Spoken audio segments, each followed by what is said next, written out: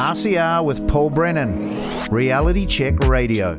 Okay, it's Friday morning. Again, it comes around quick, and that, of course, is the morning for our political panel here at RCR. I want to welcome, in descending order of who I can see, Maree Buscke. Hi, Maree. Good morning. Me, because I'm next. Cam Slater. Hi, Cam. Good morning. Marty Gibson. Hey, Marty. How are you doing, Paul? Good morning. I'm very good. I'm feeling good. Out of the 50s now, into the 60s. Whoa. Sexy 60s, eh? Is that what they say? They say if you can remember your 60s, or you remember the 60s, you weren't there, so. I can remember the 60s, but I was, just a boy. Remember the Wahine, 68, April 10th. Anyway. I thought you were talking about your first girlfriend there. Had a few Wahines along the way. Apparently it was bad luck to name a ship. Give a female Maori name to a ship. Right. And I think 3 Wahines have sunk. So it's probably why we haven't had a fourth. Okay, let's get into it. Okay, couple of media stories first, of which you are mentioned in one, Cam, I see, in the spin-off. Yeah. A story about the fringe right. I didn't realize we were part of the fringe right. That's a new one on me. Yeah, well, I don't consider myself to be right-wing anymore. I consider myself to be a nationalist. Yeah. Rather than a globalist. And this right-wing and left-wing nonsense seems to persist in political debate at the moment. And, it's kind of over.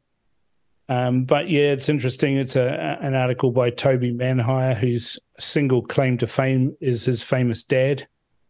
And he likes scribbling diagrams for Susie Wiles, utterances, cartoons and things like that.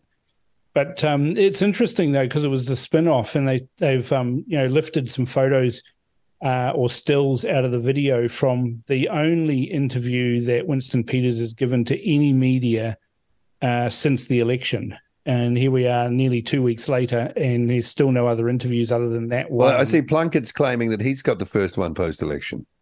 Well, it's too late. I've already done it. He's been in his bed for the last week. He's obviously not been aware of what's going on. No, that's right. Those vaccine injuries are starting to hurt him badly now. But they got quite a good shot of you in there with you at the table. Winston, one with you smiling, but I think a later one with you looking pretty serious, like, you're doing the business. Well, I was doing the business. See, all the other media were down at the party drinking up large and eating the hangi, and I was getting an interview. So, I got a leap on them. They could have followed me down the road if they wanted to. David Fisher was too busy in his salmon jacket, shoving the Tuatua fritters into his gob with gay abandon. Okay. But they missed the point on everything, the spin-off, And the funny thing was, Duncan Grieve, the founder of the spin-off and whatever he is now, I think he's got a roving editor or some sort of fancy name, which means not in charge anymore. He turned up really late on election day, and they had security in place stopping people coming into the Duke at Russell, and he was stopped. And they said, "Oh, no, you can't come in." And he was going, I'm media. I'm the spin-off. And this old guy who was doing the security said, "Well, I've never heard of you." And it was actually me who got him in there and showed him where the media room was. And he came up to me about 30 minutes later and profusely apologized for not recognizing me and treating me like I was some sort of help. And he took a couple of photos, asked me a few questions, and then went on with the night. And I just, I thought that was good, kind of funny, a little funny story to share. He didn't say, "Do you know who I am?" I never do that at the door. Everybody no, not you, but him. Him. Well, nobody knows what Duncan Grieve looks like. I mean, he's got a body like a half-sucked throaty and a demeanour that matches it. So, I mean, he's inoffensive. He's inoffensive. Part of the thing with that article I found is that still sighing disbelief that New Zealand First got 6.5%, and they still can't really quite figure out how that happened. They've used the quote. They've used the quote from Winston saying, "Thanks to Reality Check Radio." Yeah. Hello. Yeah. But if we look at the media coverage since the election, there's this utter disbelief that their team got voted out. And Tova O'Brien's comments were the most classic, which is, who would have seen this coming? Well, quite a few of us saw it coming. They're like a big freight train coming down the track with its big light on, making a huge noise, and the ground rumbling in front of it. That's exactly right. And it just shows how totally out of touch, the mainstream media and the bubble that they exist in, that's been inflated with hot air from firstly Ardern and then Hipkins' regime, and the copious amounts of filthy lucre that have dropped into their lap meant that they took their eyes off the ball. And here's a butt-hurt moment for them. We seem to have moved the needle a bit. Well, I mean, they're trying to tie the millstone of Liz Gunn's histrionics around our neck. I noticed in a lot of that article. It was kind of a fair bit of guilt by association. And they sort of tried to have a bob each way, quoting her as saying it was disgraceful how little coverage we gave her. They did say, well, Reality Check Radio categorically denied this. But, yeah, there's a strong guilt by association. Did the spin-off give any coverage to her? No. Huh? See, that's the thing. They point the finger at Reality Check Radio, but they don't look at themselves and what coverage they did. And all they did was, to push their green, woke Womble agenda. But it didn't work, did it? Well, it did in Wellington. Okay, unfortunately. But the point I was making is it must be hard for them to accept that in just a matter of months, someone's come along and moved the needle. I mean, it's always the echo of Katie Bradford's, no matter what we say, no matter what we do, the polls don't change. It's the same... It's the same brand of just outraged, narcissistic self-belief in. She hasn't changed a bit. She was doing election coverage, for the TV during this election campaign, and I uncharitably called her Jiggles many years ago, and because she just wobbles whenever she talks. But if it's not her head, it's her shoulders. If it's not her shoulders, it's her arms or her entire body, just, wobbles and jiggles about as she utter inanities. I mean, there's no depth to these talking heads, either, on the radio, on the TV, or even in the press gallery. There's very, very few sensible, qualified, rational journalists who call things as they are in the press gallery. And you can actually count them on the fingers of one hand.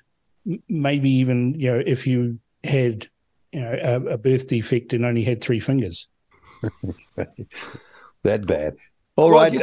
The challenge for Reality Check Radio is to maintain the moral high ground in a sense that, not to have too much schadenfreude as the mainstream media collapses, and it is collapsing. We don't need to say, I told you so. We know. So we don't need to say they know. That. They know too that we're hurting them, because why else would they be setting up things to compete with us?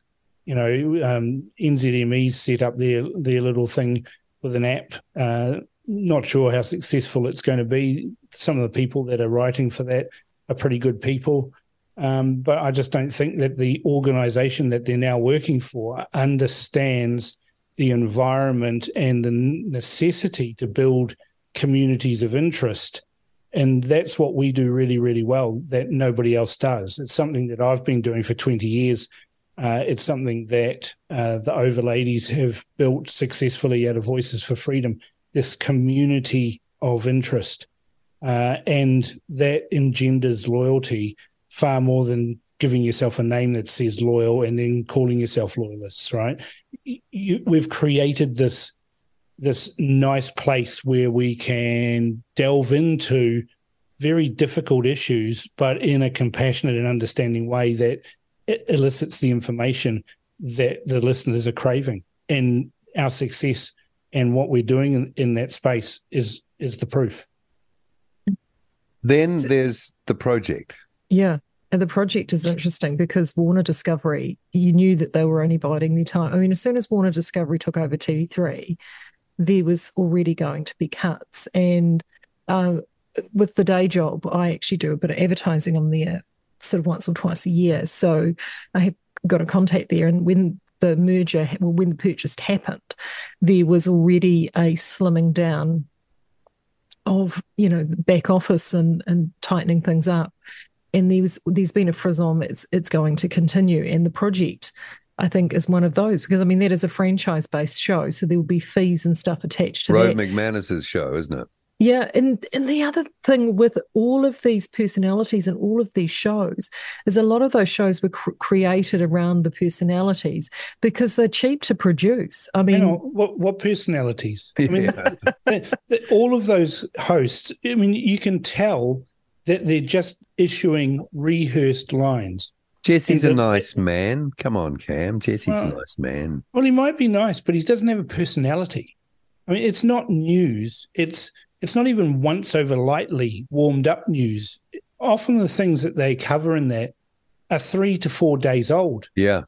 And you think, well, why do you bother? And they sit there with these cheesy, rehearsed, crappy jokes, the ones that probably didn't pass muster for that other show on TV3 on 7 Friday days. Night. 7 days, which is yawn-inducing now, because they just recycle the same jokes and the same personalities. And do they have a button that they push that tells the audience when to laugh, right? Is that what happens?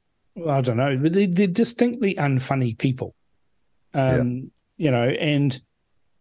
it was just woke and wet and pointless, and the audience numbers show that. People aren't interested in it. It's like, change the channel. I'd rather watch Country Calendar or, sheep herding or something like that.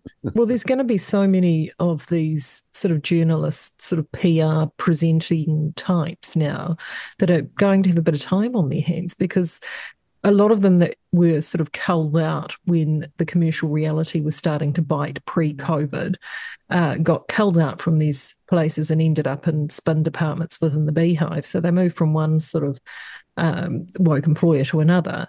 And if Luxon does what he says and trims his 6.5% out of the public service budget, and he's not looking at core services, well, I tell you what, all those PR and press teams is not core services. I mean, how many have they got in Waka Kotahi alone? Hundreds of them. Yeah, I think, I've said it before, I think I said it on this show last week, let's have a good old-fashioned Roman decimation of the civil service. And then when we've finished that, if morale still hasn't improved and quality hasn't improved, we'll do it again until morale and quality does improve. What could replace the project, Marty? A talking rubbish bin? Yeah. Well, quite right. I suggested on Facebook, which didn't elicit a positive response, that we could make a show called Quite Right, which is a pro-freedom, more freedom and less government balance to the rest of television. Okay. But I mean, you think what shows are there on TV that do have that orientation? There's none, and I think that's probably part of the reason that Reality Check Radio has been able to enjoy the success it has. It is because listening to it, your preconceptions that you might have about it from what these guys are writing about it don't survive half an hour of listening to it. Wouldn't it be so nice to see a show like The Outsiders on Sky News Australia on one of our legacy channels? I mean, wouldn't that be so refreshing, I think, for New Zealand? Who could front that, though? There's no one in the mainstream talent pool without them having some kind of epiphany, or if it's to be real. I reckon Ryan Bridge could take it off. He's already under the Warner tent. What do you think? Maybe we should do a New Zealand On Air application. Oh, how far do you think that'll get, Marty? Well, let's see. Could be you're tongue to whenua, aren't you, Marty? No, I'm not, but Maree is. We'll get Maree to front it. Easy. She'll need a bigger soap on the rope. Oh gosh, that's so bad. Look, it's so funny now. You have these woke tropes, right? I mean, The thing about people that like to play in the critical social justice camp is they're generally fairly easy to identify. So you think lots of piercing tattoos, hairy armpits, blue hair, sort of Dungarees. the look of angry outrage. So that's what you have generally with those of the more Caucasian persuasion. But if you want to find a woke Maree social justice warrior, it's directly correlate to the size of the piece of pounamu that they wear around their neck. The bigger the pounamu, the woker they are. It's quite a simple measure. I find it very accurate. Yeah, Rawiri Waititi's got a massive chunk that he dangles. I mean, it must throw his neck out. Who's the Sustainability Council guy? Rod Carr, is it? Professor Carr? He's got one of those unkempt beards as well. Yeah, but he's got a huge pounamu. I worry for his neck. You know, what it does to the muscles of your neck. Very wobbly neck. Yeah, he probably only uses it, when he's out in public. Okay, so do you think, given that Media Works, it's the other media story, has possibly been trading while insolvent? Did we notice that story? Yeah, I mentioned it briefly with Marty on Wednesday, and yeah, it's not a flash place, to be fair. And I mean, all these companies have been limping along for years. They got the lifeline with the Public Interest Journalism Fund and all that full rack rate advertising with COVID. Well, the suckling of that tit is now ended. There is nothing left for them, and what you're going to be left with is the fragilities. There is, Maree. There's plenty left for them, and this is the problem. If you listen to any news channel, any radio station that's owned by the two big firms, NZME or MediaWorks, almost entirely the advertising that is on those stations is government departments advertising, whether it's the police trying to, save people from speeding or whatever. This is wasteful spending in the order of millions of dollars. Your vaccine advertisements for whooping cough at the moment, for shingles, it's just this massive river of money that's coming out of government departments. And like, if Luxon had half a brain, which I'm not sure he does, but if he did, he should channel Winston, get around a table and come up with a media Utu policy and say, look, we're going to put all government advertising on a moratorium for at least 6 months till we work out what's going on, and then they'll decide whether something's in the public interest, in which case they can say to the media companies, well, you have to carry that advertising free of charge because it's public interest. Well, that's how it used to work, though, back in the day. I mean, I remember with agency ads. Money. Yeah, the agency ads would come in, and you'd remember this, Paul. The agency stuff would come in, and 9 times out of 10, it was zero rated, which when you were selling advertising like me, used to piss you off no end at the free stuff that was coming in from those bodies, but in the interest, the public interest. So that's how it used to work. So go back to that and starve them of government funds so that they disappear. I mean, I actually want them to tip over and disappear, because then what will happen, and nature abhors a vacuum, you'll start to get people who realize, okay, we actually need to listen to our audience. We actually need to actually understand what the audience is. And now we're going to create shows and programs and news that consumers want. Well, here's the other thing. All the transmission facilities provided for terrestrial broadcasting are through government company Cordia. Now, they will go under too. What a shame. I live in an apartment, right? We've got aerials and dishes and everything wired in here, but I'm not connected to any of that. If I want to watch terrestrial TV, I just stream Freeview from over my broadband, right? So that just completely avoids Cordia and all of their rapacious, monopolistic, extortionate fees, because I'm using my own broadband. Yeah, so it might be, I guess the point I was making, it might be in the interests of a government to keep the sector kind of, alive, CPR, so they can still get something for their frequencies. You still get cracked ribs, though, from CPR. Yeah, okay. All right, so that's the state of the media. Let's get more into, that's politics, but more into politics. What's this about Chris Bishop signalling nothing much will change on Three Waters despite literally acres of billboards promising to repeal it? Yeah, I think you're going to see more and more of these walkbacks. And in some ways, I don't disagree with the idea that you probably need to take a fair bit of heat out of it before you do put anything to a referendum or do anything that's going to be interpreted as being anti-Māori. There's plenty. Well, people are saying that could cause violence. I've been reading. Yeah, that's disgusting that they say that. But I think that we've been talking at cross purposes to each other for 6 years at least, probably longer. But yeah, no, they're talking about Chris Bishop is basically, as he's a likely Minister of Infrastructure, has said that. What does he know about infrastructure? 3/5 of 5/8. So what the hell is he doing there? He's just a boy from the hut. Yeah, another one who worked in Jerry Brownlee's office. Okay, that qualifies to be the czar of infrastructure in a country that's on its knees and going broke. Okay, I got it. Yep. Okay. Well, I'll tell you what he knows about infrastructure. I can remember back when the Backbencher TV program was on, and I went to one of the screenings at the pub, and I was sitting at a table with Chris Bishop, Jordan Williams, and another National Party factotum of Jerry Brownlee. Two of them worked in Jerry Brownlee's office. And they were sitting there patting each other and slapping each other on the back of a job well done for the Christchurch rebuild. And I said, are you guys serious? I said, have a look at this.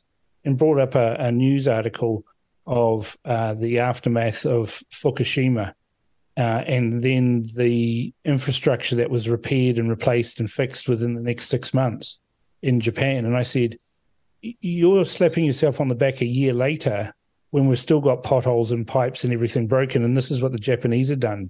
If I was in the Labour Party or working for the Labour Party, I'd have you guys on your knees in 10 seconds by comparing the two. And Chris Bishop looked across the table at me and arrogantly said, yeah, but you're not. And, we're onto it and we're great and we're going to fix all of this. Well, go and ask anybody in Christchurch how things are going now, 10 years later. Mm. Well, one of the central planks of the Three Waters was that it blew out how much councils could borrow. And I can't remember what the factor was, but it was a huge increase in the ability to take on debt. And I do have a nervous feeling about the National Parties, that a lot of their great leaps forward are going to come from suckling up to that toilet paper money that Biden's been printing, like it's going out of fashion.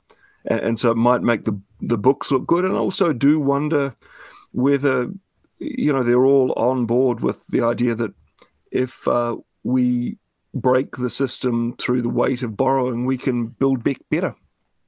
The thing is, Marty, is that the National Party doesn't do great leaps forward.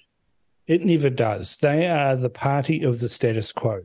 And what we're seeing here from Chris Bishop, as he's walking their statements back faster than a French army, what we're seeing here is classic status quo politics. Oh, well, the government passed all this in urgency in the last weeks of Parliament before the election. We're sort of okay with it. There's a couple of minor tweaks that we'll do. We'll run it in a much more efficient manner and it'll be okay. Trust us, wink, wink, nudge, nudge. That's what Chris Bishop is signalling here. He's the bellwether for the National Party. Remember, he's the one who put it out there before the election that we could have a second election if the numbers didn't go right. He got held down on that. Luxon quickly walked that back. What Bishop is doing is signalling they're going to do not much and seeing what the pushback is from the general public, and then they'll focus group that and over the next couple of weeks, and then they'll come up with all of their lines on how they're not going to repeal like they promised to. Their billboard said they would repeal Three Waters. They're not going to repeal it, I'm telling you right now. So no change, essentially. Well, you That's don't right. vote national governments, as Cam said, for Yeah, sweeping but change. people, our fellow countrymen, I think, thought that they were changing things. Well, I don't know how many times I had to tell people on my show or anywhere in my writing. I've always said this: the National Party is the party of the status quo. They never repeal anything. They just manage the decline a little better, so the decline is slower, but it's a decline nonetheless. Oh dear, Maree, anything to say about that? Yeah, I mean, that's the thing. Bruce Cottrell touched on it on the weekend. He did a piece in the Herald called Want More Pay, Get Out and Hustle. And it's essentially echoing what Cam said in the sense that the minimum wage has gone up 44%. Had productivity go up 44%? Exactly. And no, it hasn't. And that's what he pointed out. He said the problem is this has created an economic cycle that's going to be very, very difficult to get out of. And the new government coming in will be very, very reluctant to do anything that will be needed to do to break that cycle. I think the quote that he had is the figures might go some way towards explaining why fighting inflation might be such a high priority for this country, but it's like a bushfire, easy to start and almost impossible to stop. And that's where we're at now. We're in this cycle, and there is already so much money that has been committed and spent into Three Waters. I think what they'll do is they'll soften it down I think they've already said they're going to take away the compulsion for councils, so it'll be an opt-in thing. Yeah, but the councils are all brainwashed as well. That's one thing we've learned from the interviews we've done. No, not all. A lot of them won't do it. Auckland won't do it. Why would they do it? I mean, we've got, Metro Water or whatever it's called in Auckland. They're doing actually not a bad job of replacing infrastructure. Water care, yeah. They're replacing infrastructure. They're fixing things up. They're doing all. The entity that Auckland would be in has got councils that have appalling histories with infrastructure projects. And what it would mean is there'd be less money spent in Auckland and more money spent on those organisations that have, not performed particularly well. And Aucklanders will be aggrieved with that and angry about it. And, if National thinks that they've won Auckland and they're going to hold it and then treat Aucklanders with complete disregard, then they'll just lose at the next election just as badly as they won. It seems to me that Luxon and the others they don't look like tough guys to me. And when you've got people threatening that there could be violence if any of this is kind of gone into in any way, Chris Bishop, Luxon, those guys, they're going to chicken out. But it's so childish, isn't it? I mean, do you think they will? They'll cave. No, they'll cave. They're squishy. They're very squishy, and whenever they're confronted over anything, they're scared of being called a racist, even though it's not racist to discuss this or the treaty or the segregation of the health system or anything that has been put in the last 6 years. We need, as a country, to have brave conversations about these issues, but every time it's raised, you'll get some buffhead, whether it's Willie Jackson or some other, agitator who says, well, if you want to take this away and change this, and bear in mind the things that we're talking about, we were never put to as a country. Nobody asked us if we wanted. None of it was, mate. Right? None of it. None of it. But now it's in. There's these people that are saying, "Oh, you take that away, and there'll be violence." Well, right? In the Post article, they did say there would be no co-governance, a subject that sparked rallies across the country from those opposed to the idea, but ownership of the infrastructure would still transfer to the new entities, Bishop said. That would allow the entities, which in Wellington would almost certainly be Wellington Water, to borrow money to fix leaky pipes. So what it allows them to do is section off the water system, borrow money, which is then uses that system as a security. And if they can't pay it back, then your rates go up. Or whoever ends up owning it, and then water gets more expensive. Well, that seems to me to have been maybe part of the plan. is to sell off that. Yeah. Eventually. Always default to, is this good for bankers? Yeah.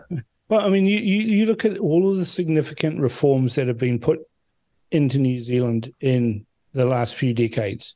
Let's start with Max Bradford's electricity reforms, right? That was supposed to make huge savings for us all, give us lower power bills, give economies of scale, and all it did was give the generating companies and the lines companies carte blanche to charge whatever they want, and they do.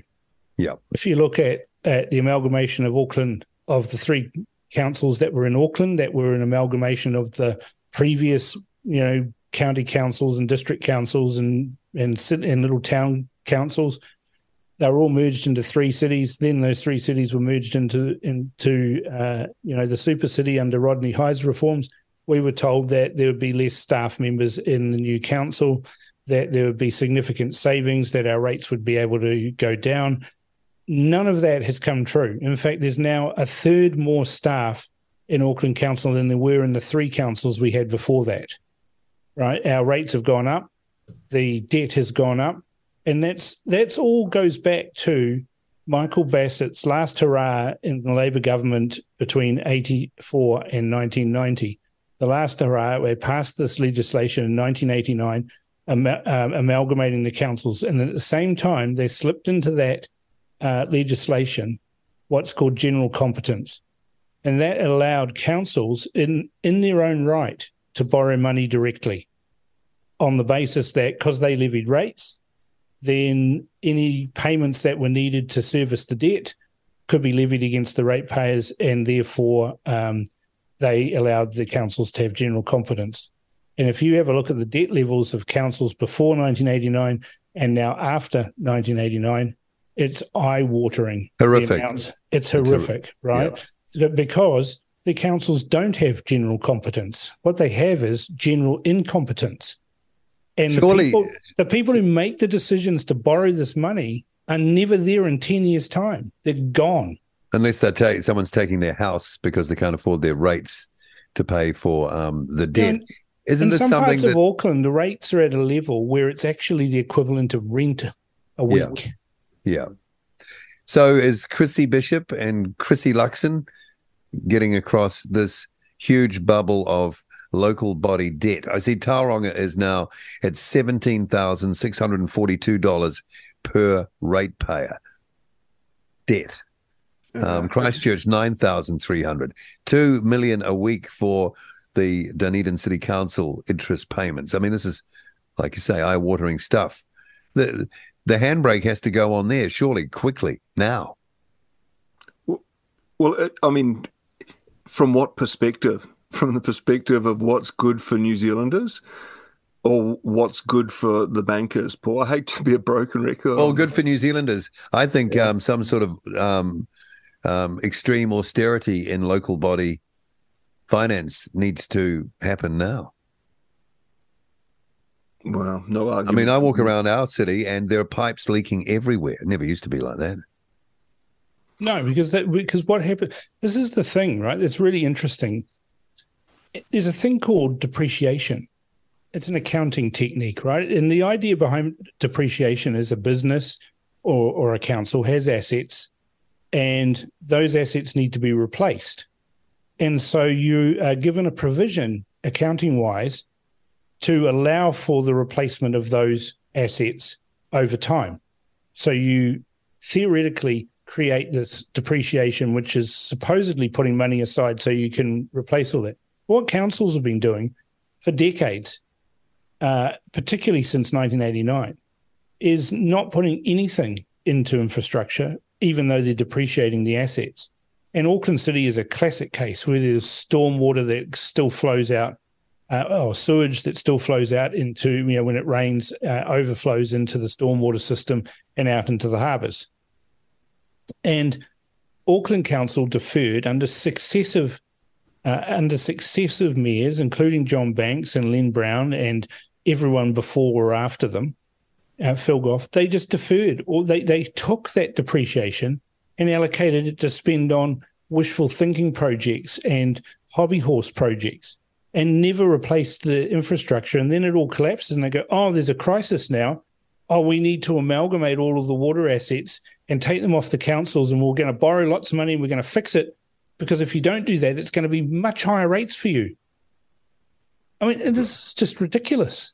Well, we've got this big convention centre in Wellington, new one, Takina. It looks really nice. It's huge. It's been blocking traffic ever since I've been here as they've been finishing it off. Do you think in this day and age now that convention centres are going off? It's had the Lego exhibition here since June, and that's all that there's been. Not that many people in Wellington to go and hundreds of millions of bucks, and the pipes are frickin' leaking. They could have got the Labor Party in to look at that Lego convention to build a house. Teach them how to build a house. Got a good deal on Lego. But there's an example just down the road.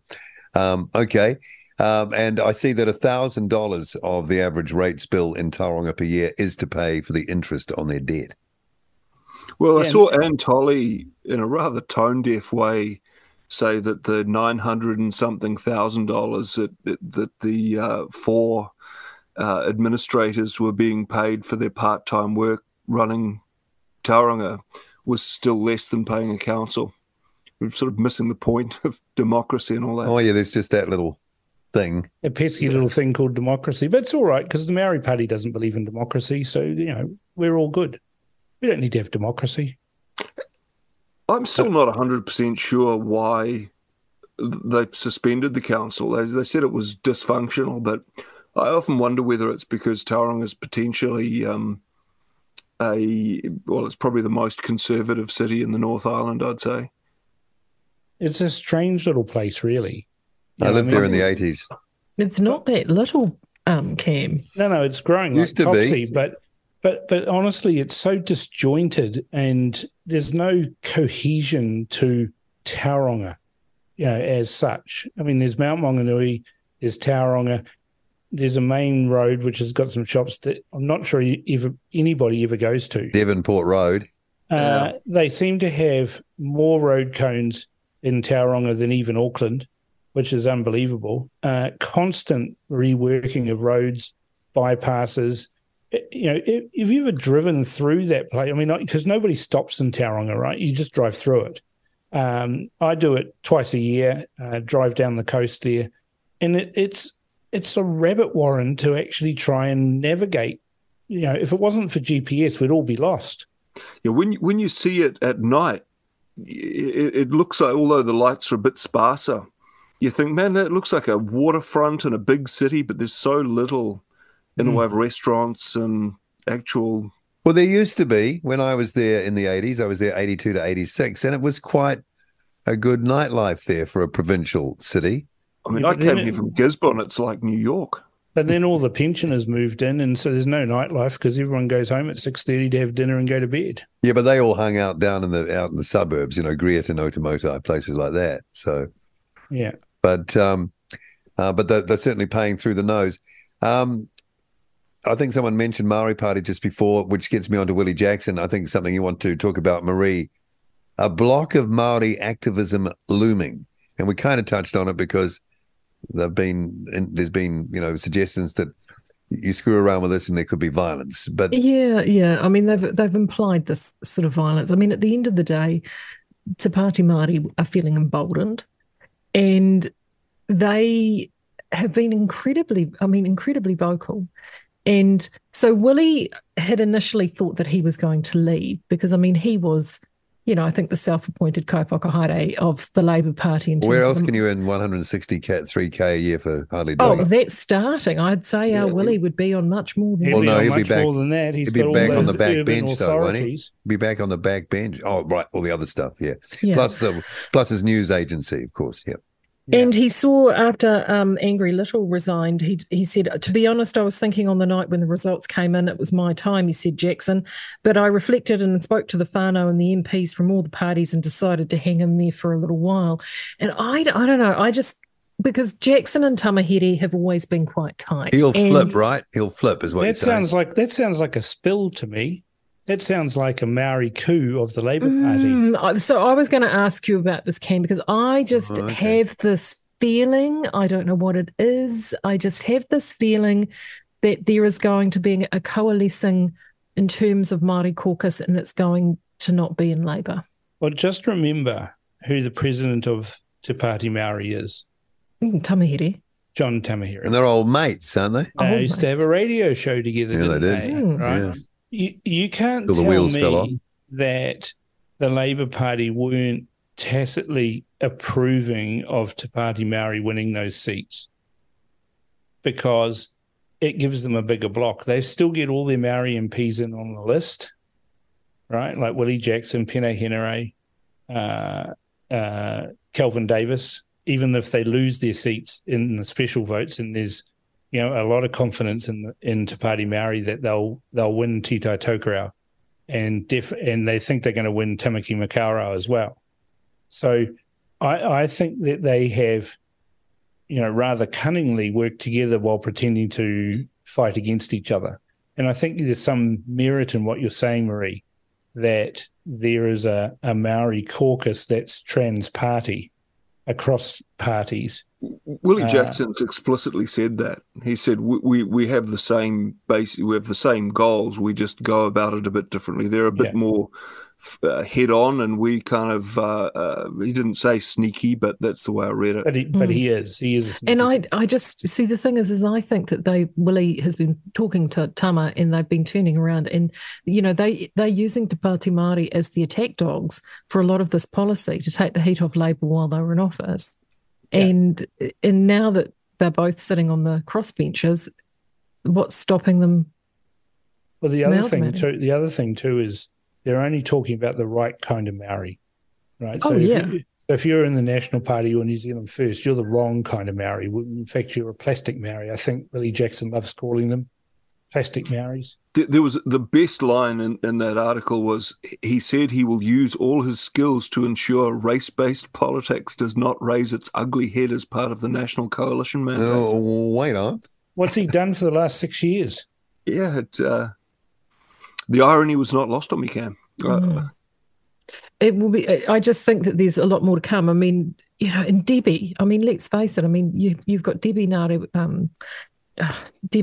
Paka. She's turning around and wanting to expel the Israeli ambassador. Marama Davidson, who is a Palestinian hugger, we actually went there and got herself extradited from Israel after getting arrested on one of the boats. These people are not pleasant. Yeah, I feel a tantrum looming. Oh, let it out, Maree. Let it out. You want to do it right now. Oh, yeah. Come on, let's see the little stamping of the foot. Do one of those woke tantrums, that you see those people do, where they just scream. They cry from the heart, where they sort of go, oh, and they throw their head back, and makes great, Twitter themes. Yeah. We're not dealing with the pussy hat knitting faction here, Cam. Oh. Well, maybe we could do different coloured pussy. We could knit brown pussy hats. Right. Oh, Maree's cheeks are going hard. I think we should... She's shaking her head. Shaking her head. There's the pursed lips. I think we're in for the death stare next. Yeah. No, it will be... Look, I've just been following what's been going on. I mean, Marty and I talked about it on Wednesday. I look at this girl, Hanamaipa Clark, and I really do... I worry for her. I mean, she's 21 years old. The influence, I mean, I just worry that she's going to be used as a little puppet. She's going to be rolled out as the mighty Greta Thunberg for New Zealand. And you can never criticize them, because they go, see, there we go. Yeah. You're a bully. Cis white male bullying the Wahine Maori. The Julius Mapera, kill the boar, shoot hat. It is just. Well, that is a tactic that's being used, in other countries. Look at the press secretary of Biden. I mean, and who it was before. They're there because if you go too hard on them, looks like you're being a bully. Well, just speaking about her, the spokesperson for Biden, she was asked a question about the rise of anti-Semitism in the United States following the outbreak of the conflict. And she spent the next 10 minutes talking about how hard done by Muslims were. The question was about anti-Semitism. It was so tone deaf and so completely it was out of left field because they're so far left. Yes, but Cam, she's the first press secretary female of colour and LGBT. So that, trumps everything. It doesn't. You can't question it, I'm afraid. You can't question it. She can say everything. And I just. She was a person. So back to the Labour Party, my because Gary Moller came on this program just before the election and laid out how you can kind of go in and, is it white ant or take over a party? Yeah. So could this happen to the Labour Party? I think it's happened. Happened already? Could it happen? It has happened. I mean, that's where the Labour Party went from its traditional class-based, working class-based socialist roots into an identitarian. So they're finished in the classic. Yeah. They've abandoned working Kiwis. Right? They went woke. They went down the identity politics route, and they like the money. And they went donkey deep into all of that. Almost all of their policies over the last 6 years have been deeply divisive, with race at the core of almost all of them. And they're sitting there saying, I don't know what happened. Well, what happened is the quiet Kiwis said, we've had enough. Well, surely folks like Hipkins and Little and those guys know that this has happened. Little knows because he's gone. See you later. Yeah. All right. He actually did the honourable thing. It's not hard. It's not easy to say that about Andrew Little, to say that he's done something honourable, but he did. They lost, and he did what Chris Hipkins should have done and resigned and gone. See you later. I've got something else to do. So that might inform us as to why they were so dogged with policies that weren't in any way popular, because they were being kind of frog marched into it, some of them. Well, I blame Ardern for that. Her weakness as a person, her weakness as a leader meant that instead of, can you imagine Helen Clark doing this nonsense? I mean, we know what her position was when the foreshore and seabed thing came up, right? She just stood firm and said, no, we're not doing that. Haters and wreckers. Haters and wreckers, prophetic words. Really. Everyone mocked her at the time. But she's one of Ardern's supporters. So. Yeah, but she had, that's the thing, right? I do not like Helen Clark's politics, but I do admire her ability, to hold a fragmented Labour Party together that had multiple interests between LGBT, groups, Maori groups, union groups, your urban liberal groups, and even some farmer types like Damien O'Connor. And she held that all together when she was the leader. Ardern never held anything together. She did that by acquiescing to the people who stomped their feet the hardest or screamed the loudest. And that's not government. It's an absence of government. She just disappeared, showed no leadership, and let the vision get into our society. Speaking of that and of her, what about Winston's latest tweets in comms regarding the aftermath of the terrorist attack in Christchurch? Anyone want to make any comments? Anyone digested that? It's interesting because, there's some people out there saying, oh, no, everybody knew about this. Well, I didn't.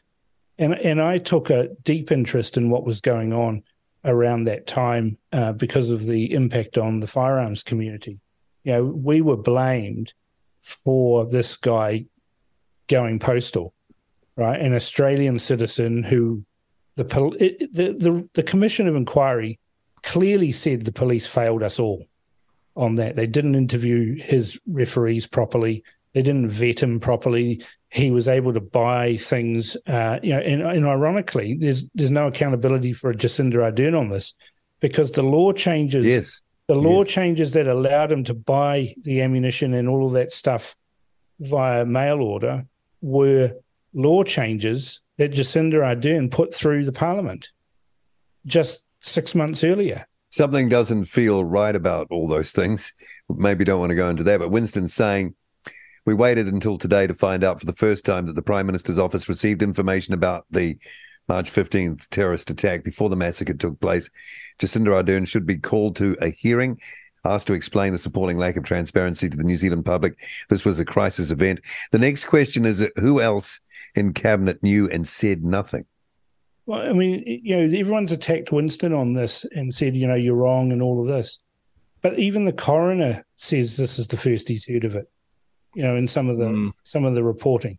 So I think there are questions to be asked. Do we need to look into this again, actually? No, not forensically, really, to find out if all these weird things are connected in some way. The only thing that I thought was weird is that the police seem to magically, by pure coincidence, have had an armed offenders squad training weekend in Christchurch at that time. And that's just like in Auckland recently. Yes, and they managed to just, appear. Now, I think the saddest thing of all is they arrested this guy and then prosecuted him. I mean, they should have actually just filled him full of holes, because otherwise you just get this going on and on and on for the natural life of Tarrant.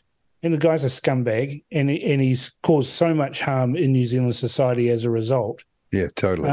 And he's not even a Kiwi. We should reverse 501 him immediately and get rid of him out of here. It's not our problem. Anyone else have anything to say about that? Not anything that wouldn't just be conjecture and paranoia. Yeah. All right. We're coming up against time. Has anyone had anything that is relevant regards how these discussions behind the scenes are going? Do we know anything more than we did on, the day after the election? I'd like to know whether or not, because generally it's tradition, if you were an appointee of a government, particularly to a foreign post, diplomatic post, often that you would relinquish that post. Mallard? Not in New Zealand, it's not. Gough? Mallard and Gough is what I'm wondering about. I mean, look, this is me just throwing a silly idea out there. It's not a silly idea. Do you think that he who was trespassed may suggest that he might want to go duck shooting, maybe? Well, it's not a tradition in New Zealand for the political appointees to resign when a government changes hands. Well, can you fire them though? I mean, you look at all the appointees. Mike Moore was appointed by a national government. Usually it's governments wanting to get rid of a problem, right? And the National Party famously did that with John Collins. They sent him off to London. There was all sorts of jokes about he thought that mahogany was a maritable status when he was talking about the dining room table in the High Commission in London. But, traditionally they've used it to get rid of problem or former leaders or someone like that. They give them this political appointment.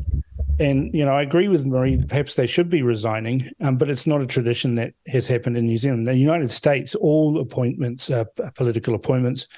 You lose the election, the people who were in those political appointments all resign and then they replace them. And I think there's some merit in that, although there is an argument to say that you lose, particularly if they're career diplomats or something like that, you lose that intellectual property. But not with these guys. Yeah, I was just going to say intellectual property with Gough and Mallard. Yeah, not with Gough, not with Gough, not with Annette King, not with Mallard, not with any of them, right? They should just be gone. And if they had any integrity, they would resign, and they won't because they don't have integrity. So, it's something that should happen. I do know that Christopher Luxon has spoken with Winston Peters. They spoke on the weekend. But everyone's just waiting for the special votes to see what the lay of the land is. Yeah. And, sorry. No, sorry. And the sort of conjecture too that Labor may not put a candidate up in Port Waikato. And I mean, do you think that they'll just let that roll safely to National? They have. They're not going to put a candidate up. That's right. The bottom line there is if you look at the donations register, Labor got almost no donations in the last year, tiny amount. They would have spent it all on the election. So to actually have 50 grand in the bank to run a by-election campaign, it's not going to happen. That's why they said they weren't going to. ACT didn't even bother replacing their candidate. So it's actually a New Zealand First national runoff in Port Waikato. And I hope, I hope talked to Casey Casey. Costello really just gives them goes for the doctor on that. I talked to her on Wednesday, and she sounded very motivated. Oh, yes, she is. I listened. That was a good interview. Gosh, she's a good woman, isn't she? I can't wait to see her as Minister of Maori Affairs. Safe pair of hands is my feeling. Yeah. Competent. Competent was kind of what I mean. Okay, let's finish up on this because we need to get this in because I've had Lee Short from Democracy Action on here before talking about this, and it seems now that the race-based seats at Auckland Council will not go ahead. Well, only temporarily. It's a decision to not have them for the next local body elections in 2025. So, there was a vote held by Auckland Council on yesterday, and the vote was 11 votes against and 9 votes in favour, and the mayor abstained. But they've decided that no, we're not going to have Maori wards or Maori seats at the next local body elections. And my personal view on this is that this is something that is constitutional and therefore should be put to the voters of Auckland. It shouldn't be a decision by a bunch of elected people on a bare majority. I absolutely think that this should be too much at stake, right? Yeah, that's right. Put it to everybody. If your argument is cogent and sensible and smart, you'll win the referendum. If it's not, you won't. Yeah. I see Waikato did the same as well. Well, they're reading the room, aren't they? Mm. Because the government's changed and this woke agenda is supposedly finished. So maybe these councils are reading the room. Well, Wayne Brown said it was quite clear that there wasn't an absolutely clear consensus view from iwi, Māori or the wider public. And I think, we've had 6 years of a group of people emphasising the differences between Māori and non-Māori rather than consensus building. So I think we should probably do some consensus building before we do much more treating each other as separate species. I mean, you had one ward councillor, Kieran Leone, who supported having Maori wards, and she said it's a really sad day for Maori in Tamaki Makaurau. Well, that's okay, ward councillor Kieran Leone, but actually it's Auckland Council that voted on this, not Tamaki Makaurau. Yeah. All right. I think we've covered quite a bit in our political panel for this Friday morning. Thanks to Marty Gibson, Maree Buscke, and Cam Slater for being here. You're most welcome. Thanks for having me. Thanks, Paul. RCR with Paul Brennan. Reality Check Radio.